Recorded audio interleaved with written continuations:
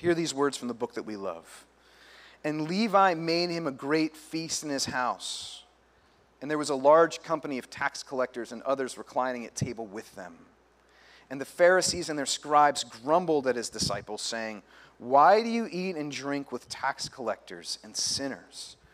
And Jesus answered them, "Those who are well have no need of a physician, but those who are sick. I have not come to call the righteous, but sinners to repentance." The word of the Lord. Thanks be to God. In the month of, let me back up a little bit. If you've been with us for a while, you know, just after Easter through July, we looked pretty slowly and steadily at the first 5 chapters of the book of Genesis. And if you're wondering, we are going to go back into Genesis. We wanted to take a little bit of a break for August into early September. I'll get back to that in a second. But we are going to pick up Genesis 6 through 11 later in the fall and then during Advent, which I think is actually going to be really appropriate. We're going to be looking at part of the scripture that wrestles with the greatest era of spiritual darkness that we have in the scriptures, right at the time when we're awaiting with the church around the world. And remember Israel of old waiting for the light of the world to come to us in a manger. That's where we're going for later this year. What we've been doing in August is we've been looking in kind of a hodgepodge way, I'll admit it, at some things about the mission of the church. Why? Well, this is the time of year where people who have been out of town for summer, students who've been out of town, kind of come back in, and we really hit the stride of our year, September through May. And I want us to remember the mission of the church of all times, in all places, has to be about, in a fresh way, as we welcome a lot of people back into our lives and we say hello to a lot of people for the first time. So, late July, early August, Jim Anger came and he talked about that passage, the Great Commission, where Jesus says, "Go into all the world and make disciples of all nations, teaching them to obey everything I've taught you and baptizing them in the name of the Father, Son, and Holy Spirit." But he actually left out the bread of that sandwich. That's just the meat.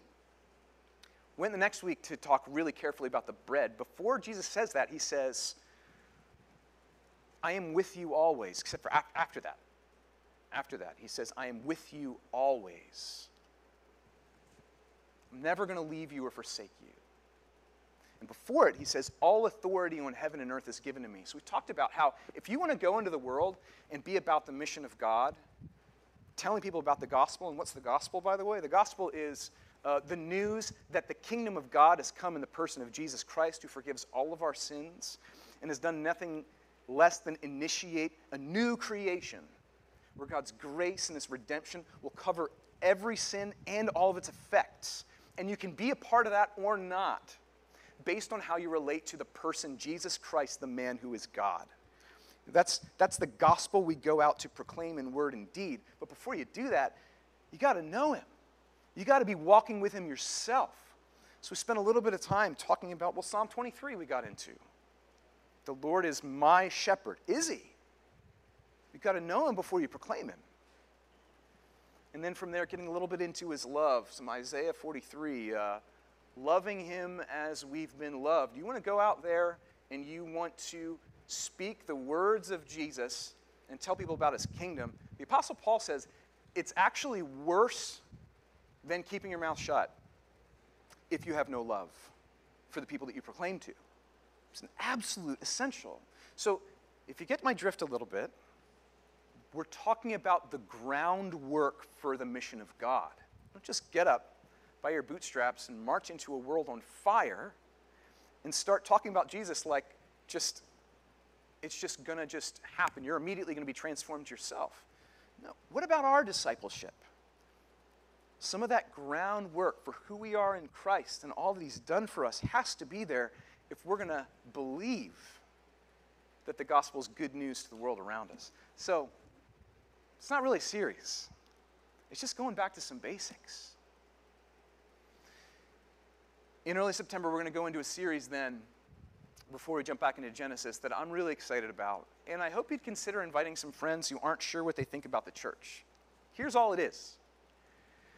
It's going through the Gospel of John and just looking at these encounters that Jesus has with people. There's no script. All of them are pretty different. How does Jesus have conversations with people that welcome them into his family, the church? That's where we're going to go a little bit later this fall.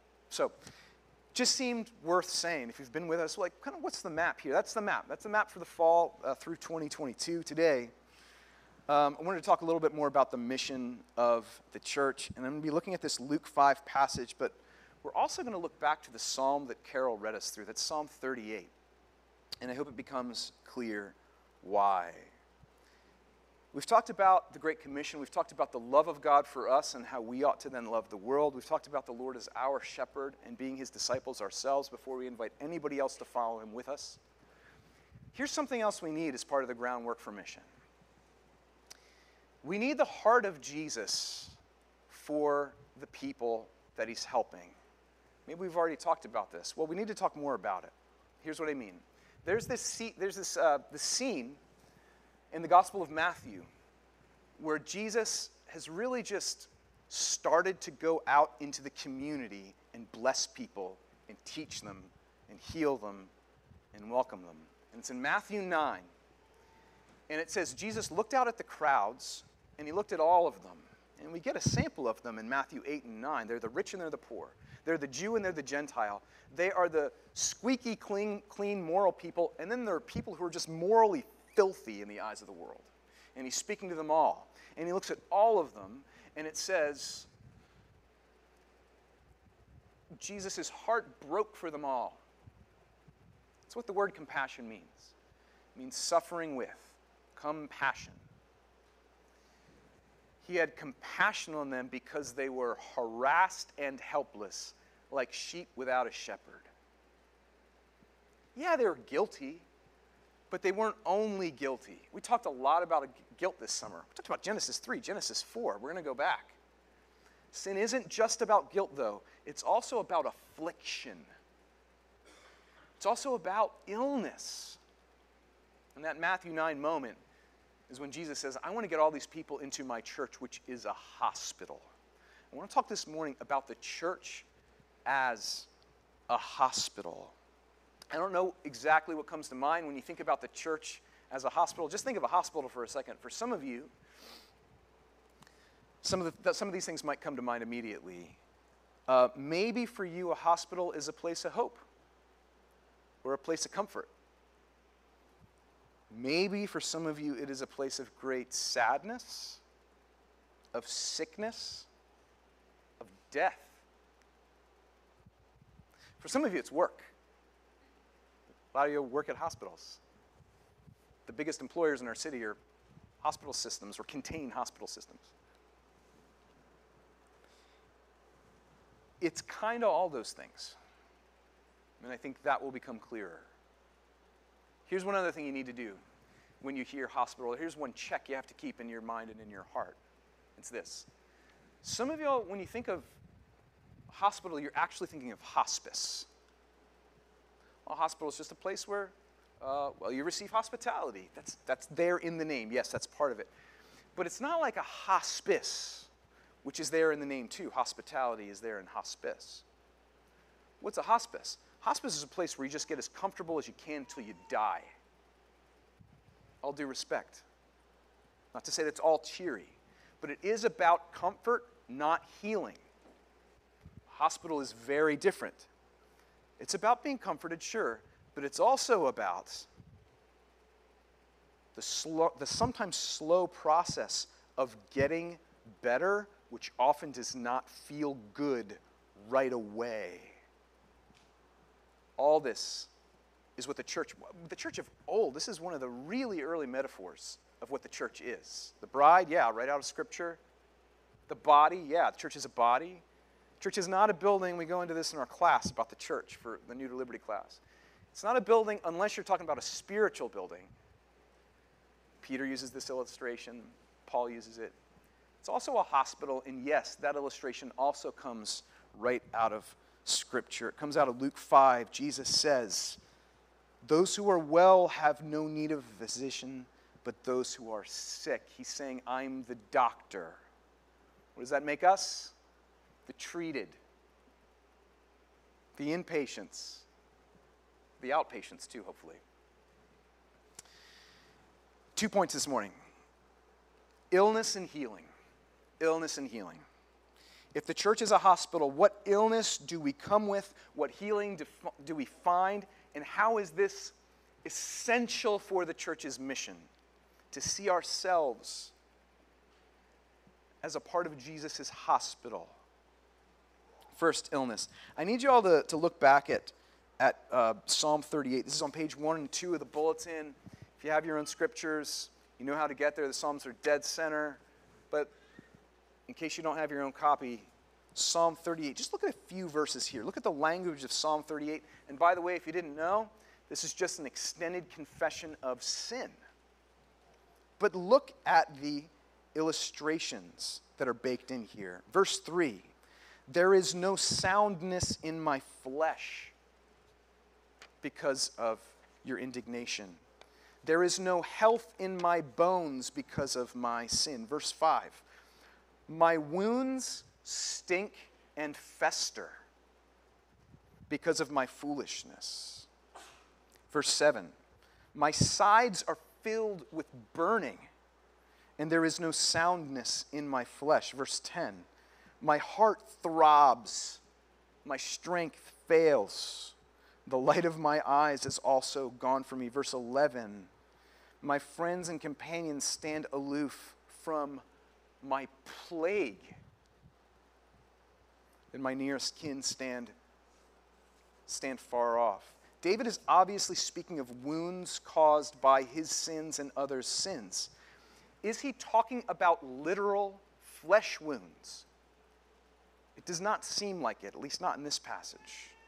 No, the Psalms are poetry, and this is figurative language. But this is one of those places where, even though the scriptures are not speaking literally, it's poetry, it is no less true because of it. The psalm is true. The burning, the plague, the throbbing, the people standing further off than from lepers, some people in our city. Not just because of what's on their skin on the outside, or who they're hanging out with, or where they live, but because of what they've done or reputed to have done. This is true. What happens when you're really wounded? Keep going with the physical.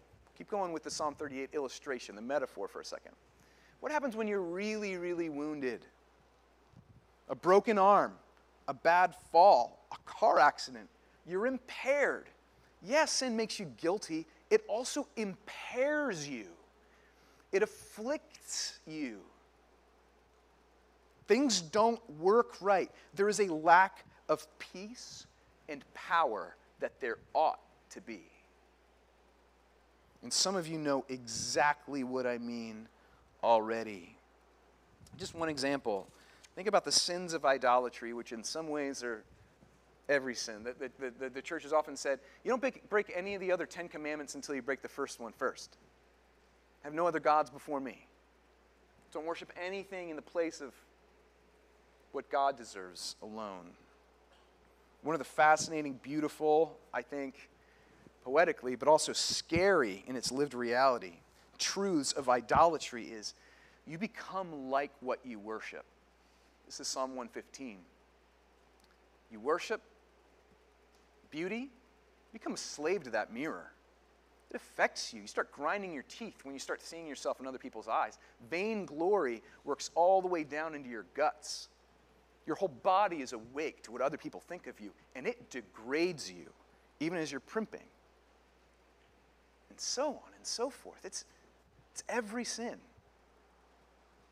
It's formative in awful ways.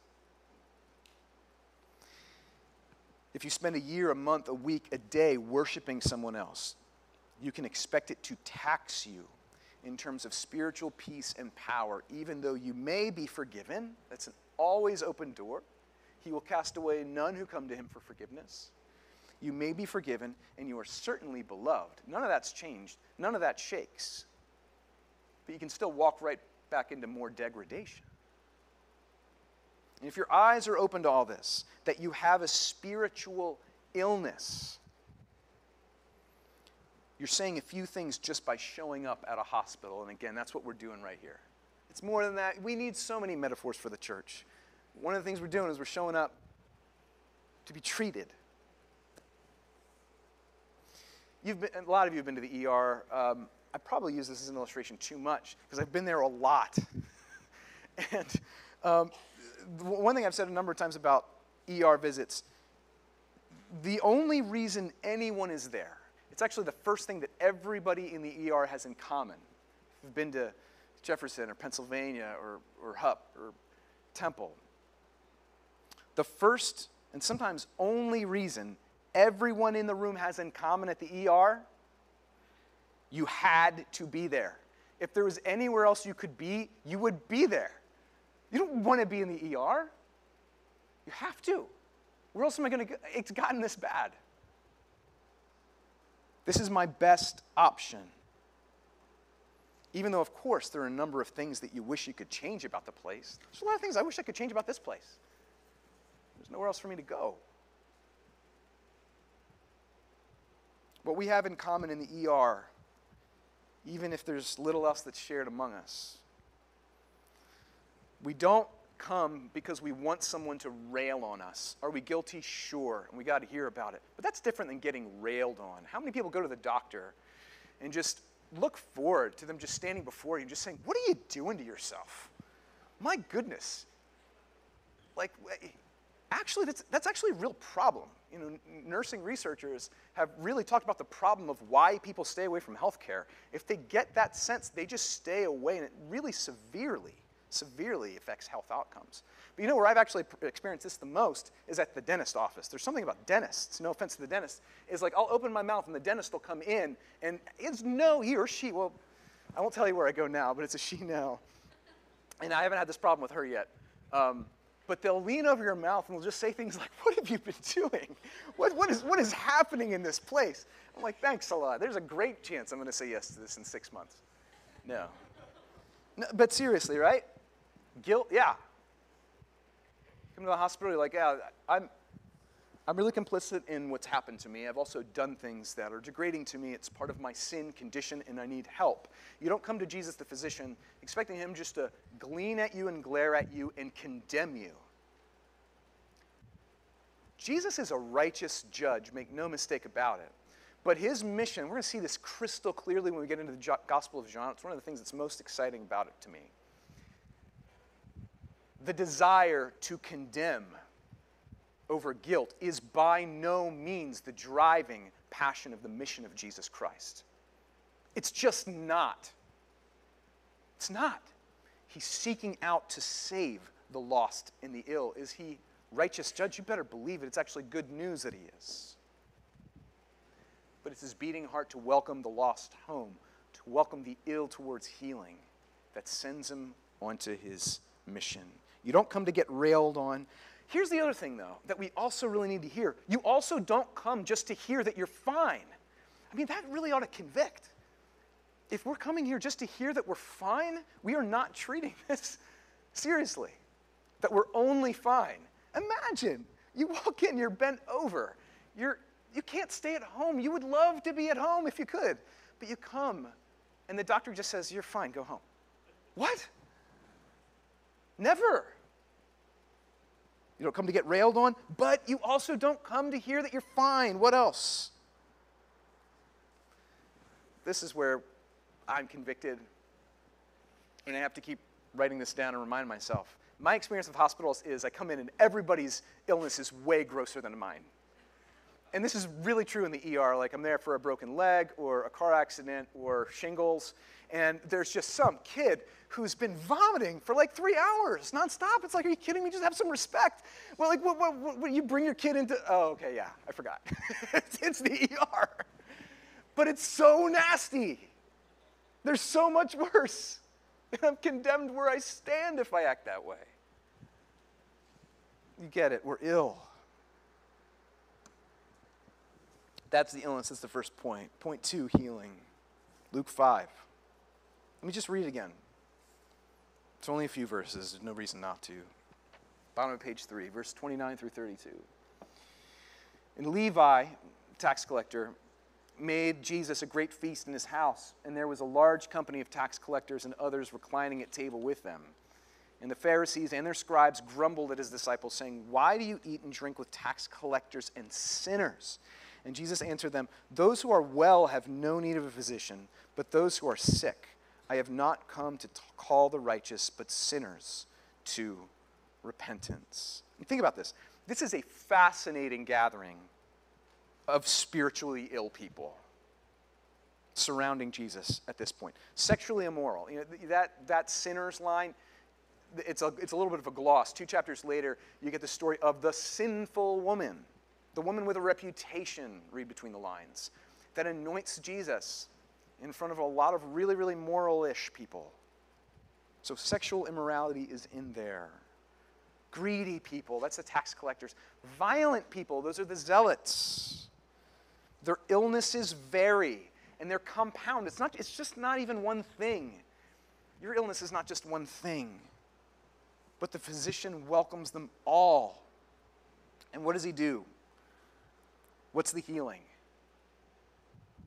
You know, immediately before this passage in Luke 5, it's Luke's account of the guy who Jesus is speaking in a really busy time in his ministry. It's a crowded house. His friends hear Jesus is in town. They can't get in the door. It's so crowded. So they rip off the roof and let this guy who's a paralytic down through the roof to encounter Jesus. And Jesus sees it. He says, "Oh my goodness, what faith." And he says, "I forgive you of your sins." And then turns away. And the moral people are offended. Like, you can't do that. You're acting like God. And that's the point. But I'm sure, like, the friends of the paralytic were also confused too. They're like, "That's really helpful." But that's not like why we really, really needed to get here. But again, it's not just the physical that he comes to heal. It's the spiritual. It really is both. That's why part of the Nicene Creed is, I believe in the resurrection of the body. Your very body will be healed on the last day from every effect of sin. It's important to consider what Jesus was doing when he healed. He wasn't just drawing attention to himself or proving that he was God, although that was a demonstration of it. He was actually reversing the illness every time Jesus healed. He didn't just like levitate or blow the top off of a mountain with a laser beam coming out of his finger. He did walk on water, although that was saying something else too. His healings were doing something as well as just showing a sign of who he was. He's reversing the curse, reversing the physical manifestations of sin. Remember, redemption is a heaven and earth thing. It is a immaterial and material thing. It's bringing heaven and earth back together again as they were created in the beginning. He's putting broken things back together. He's undoing the curse of sin in our world that do include physical maladies. Yeah, in Luke 5, he was going to leave it at forgiveness, but he wasn't only going to leave it there.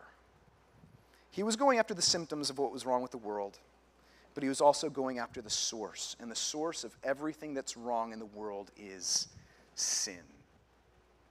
Sin is the source of all the brokenness and illness in God's world. It's the source ultimately of death, and it is death that is ultimately put to death when the crucified Jesus rises from his tomb. This is what Isaiah and the Apostle Peter mean when they say, "By his wounds we are healed." By his wounds in his flesh, we are healed spiritually and one day completely physically. So, great. Let me get really, really nitty-gritty, detailed to end this thing. How does spiritual healing begin? You're sick. We can do something with that. You don't know that you are. We got to talk another time if you don't believe me yet. But if you are leaning in and saying, "Yes, that's me," I've not only been victimized by sin, but I've also committed a good bit of it to harm myself, others, and to sin against God, then we can get going and we can talk about healing. There's a definitive sense and an ongoing sense of healing with Jesus. You know, when we talk about being saved, Christians talk about that sometimes.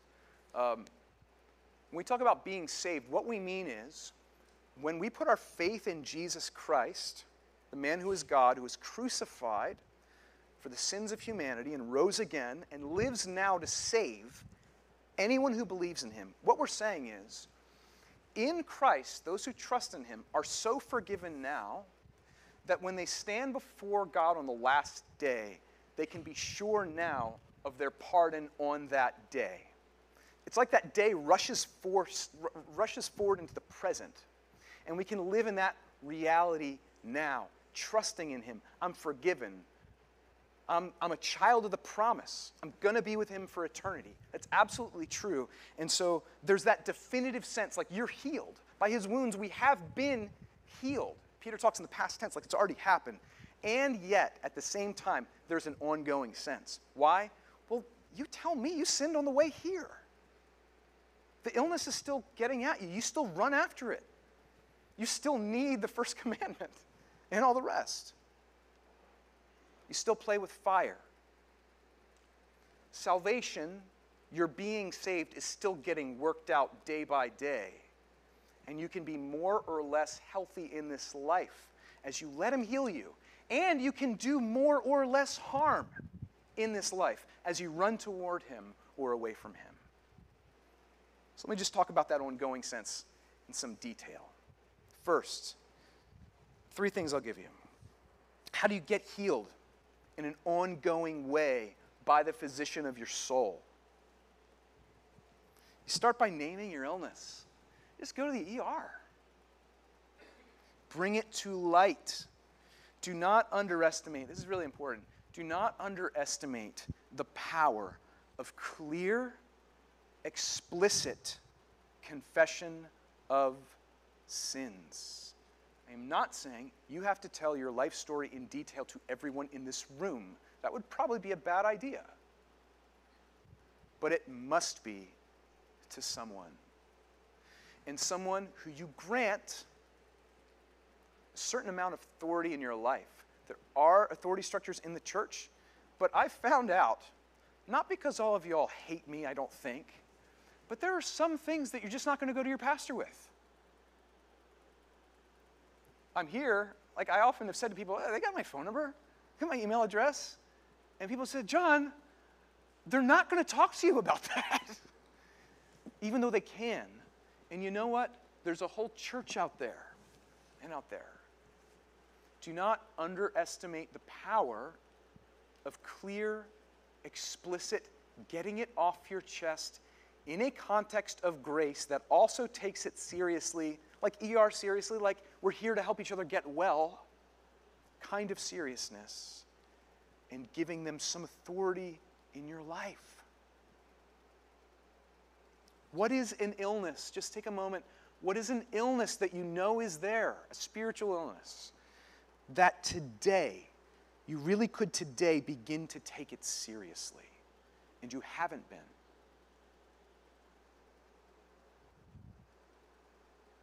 Where, because of sin, are you impaired? Where does it hurt? Where are you letting it spread to others? Sometimes by confession alone, huge burdens drop. Huge ones, boulders. It's powerful. I do not believe that's the only thing, but that's where it starts. Go to Christ. Go to his body, his hospital. Secondly, that's the first, confession of needs. Secondly, I'm going to call it routine care. Think of this as family medical practice. Think about this as your local physician that you go to get referrals. Your local congregation. The ordinary means of grace is something that you need for your healing. Routine care. By this I mean worship services. You come to serve God, but God always serves more than he's served. This is not about you. This is about him. You come to bring him something, as I prayed in the pastoral prayer before we got started with the sermon. But he also is a bestower of an unspeakable number of gifts. But not just that. Run to his word. Use prayer. fasting, the body of Christ. These are the routine means of grace.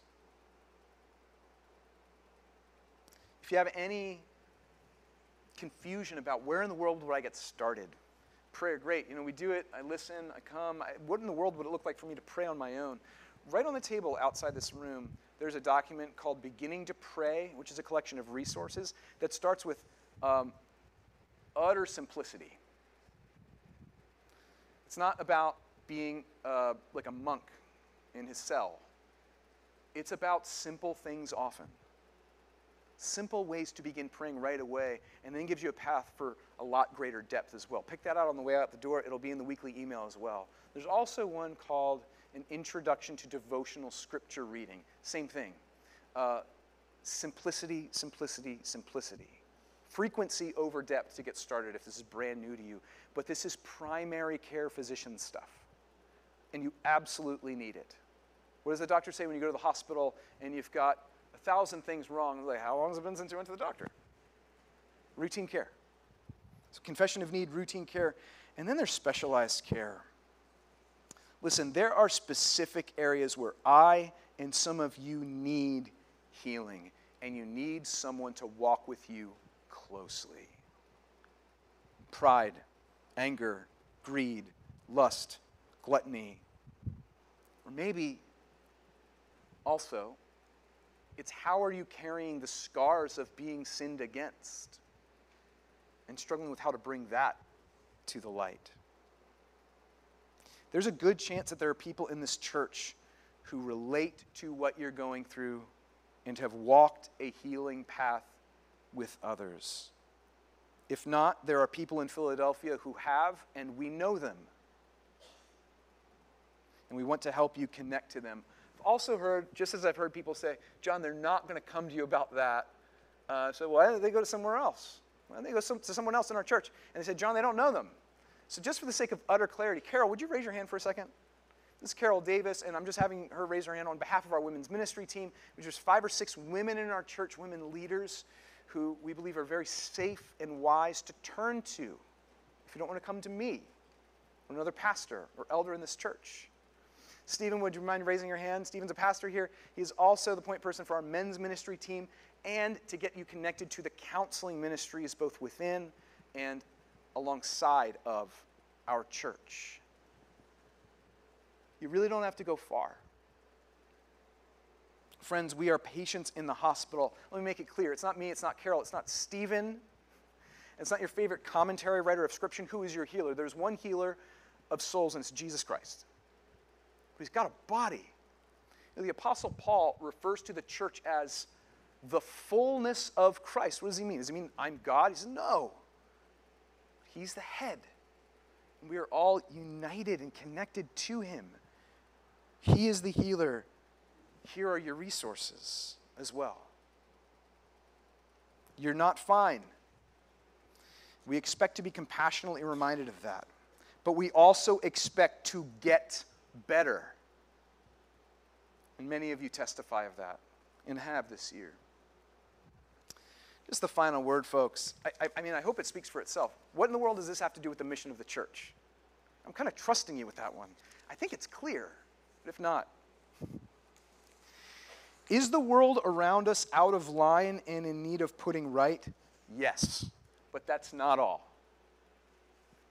Is the world around us guilty and in need of a righteous righteous judge? Yes, it is. But that righteous judge is also a savior.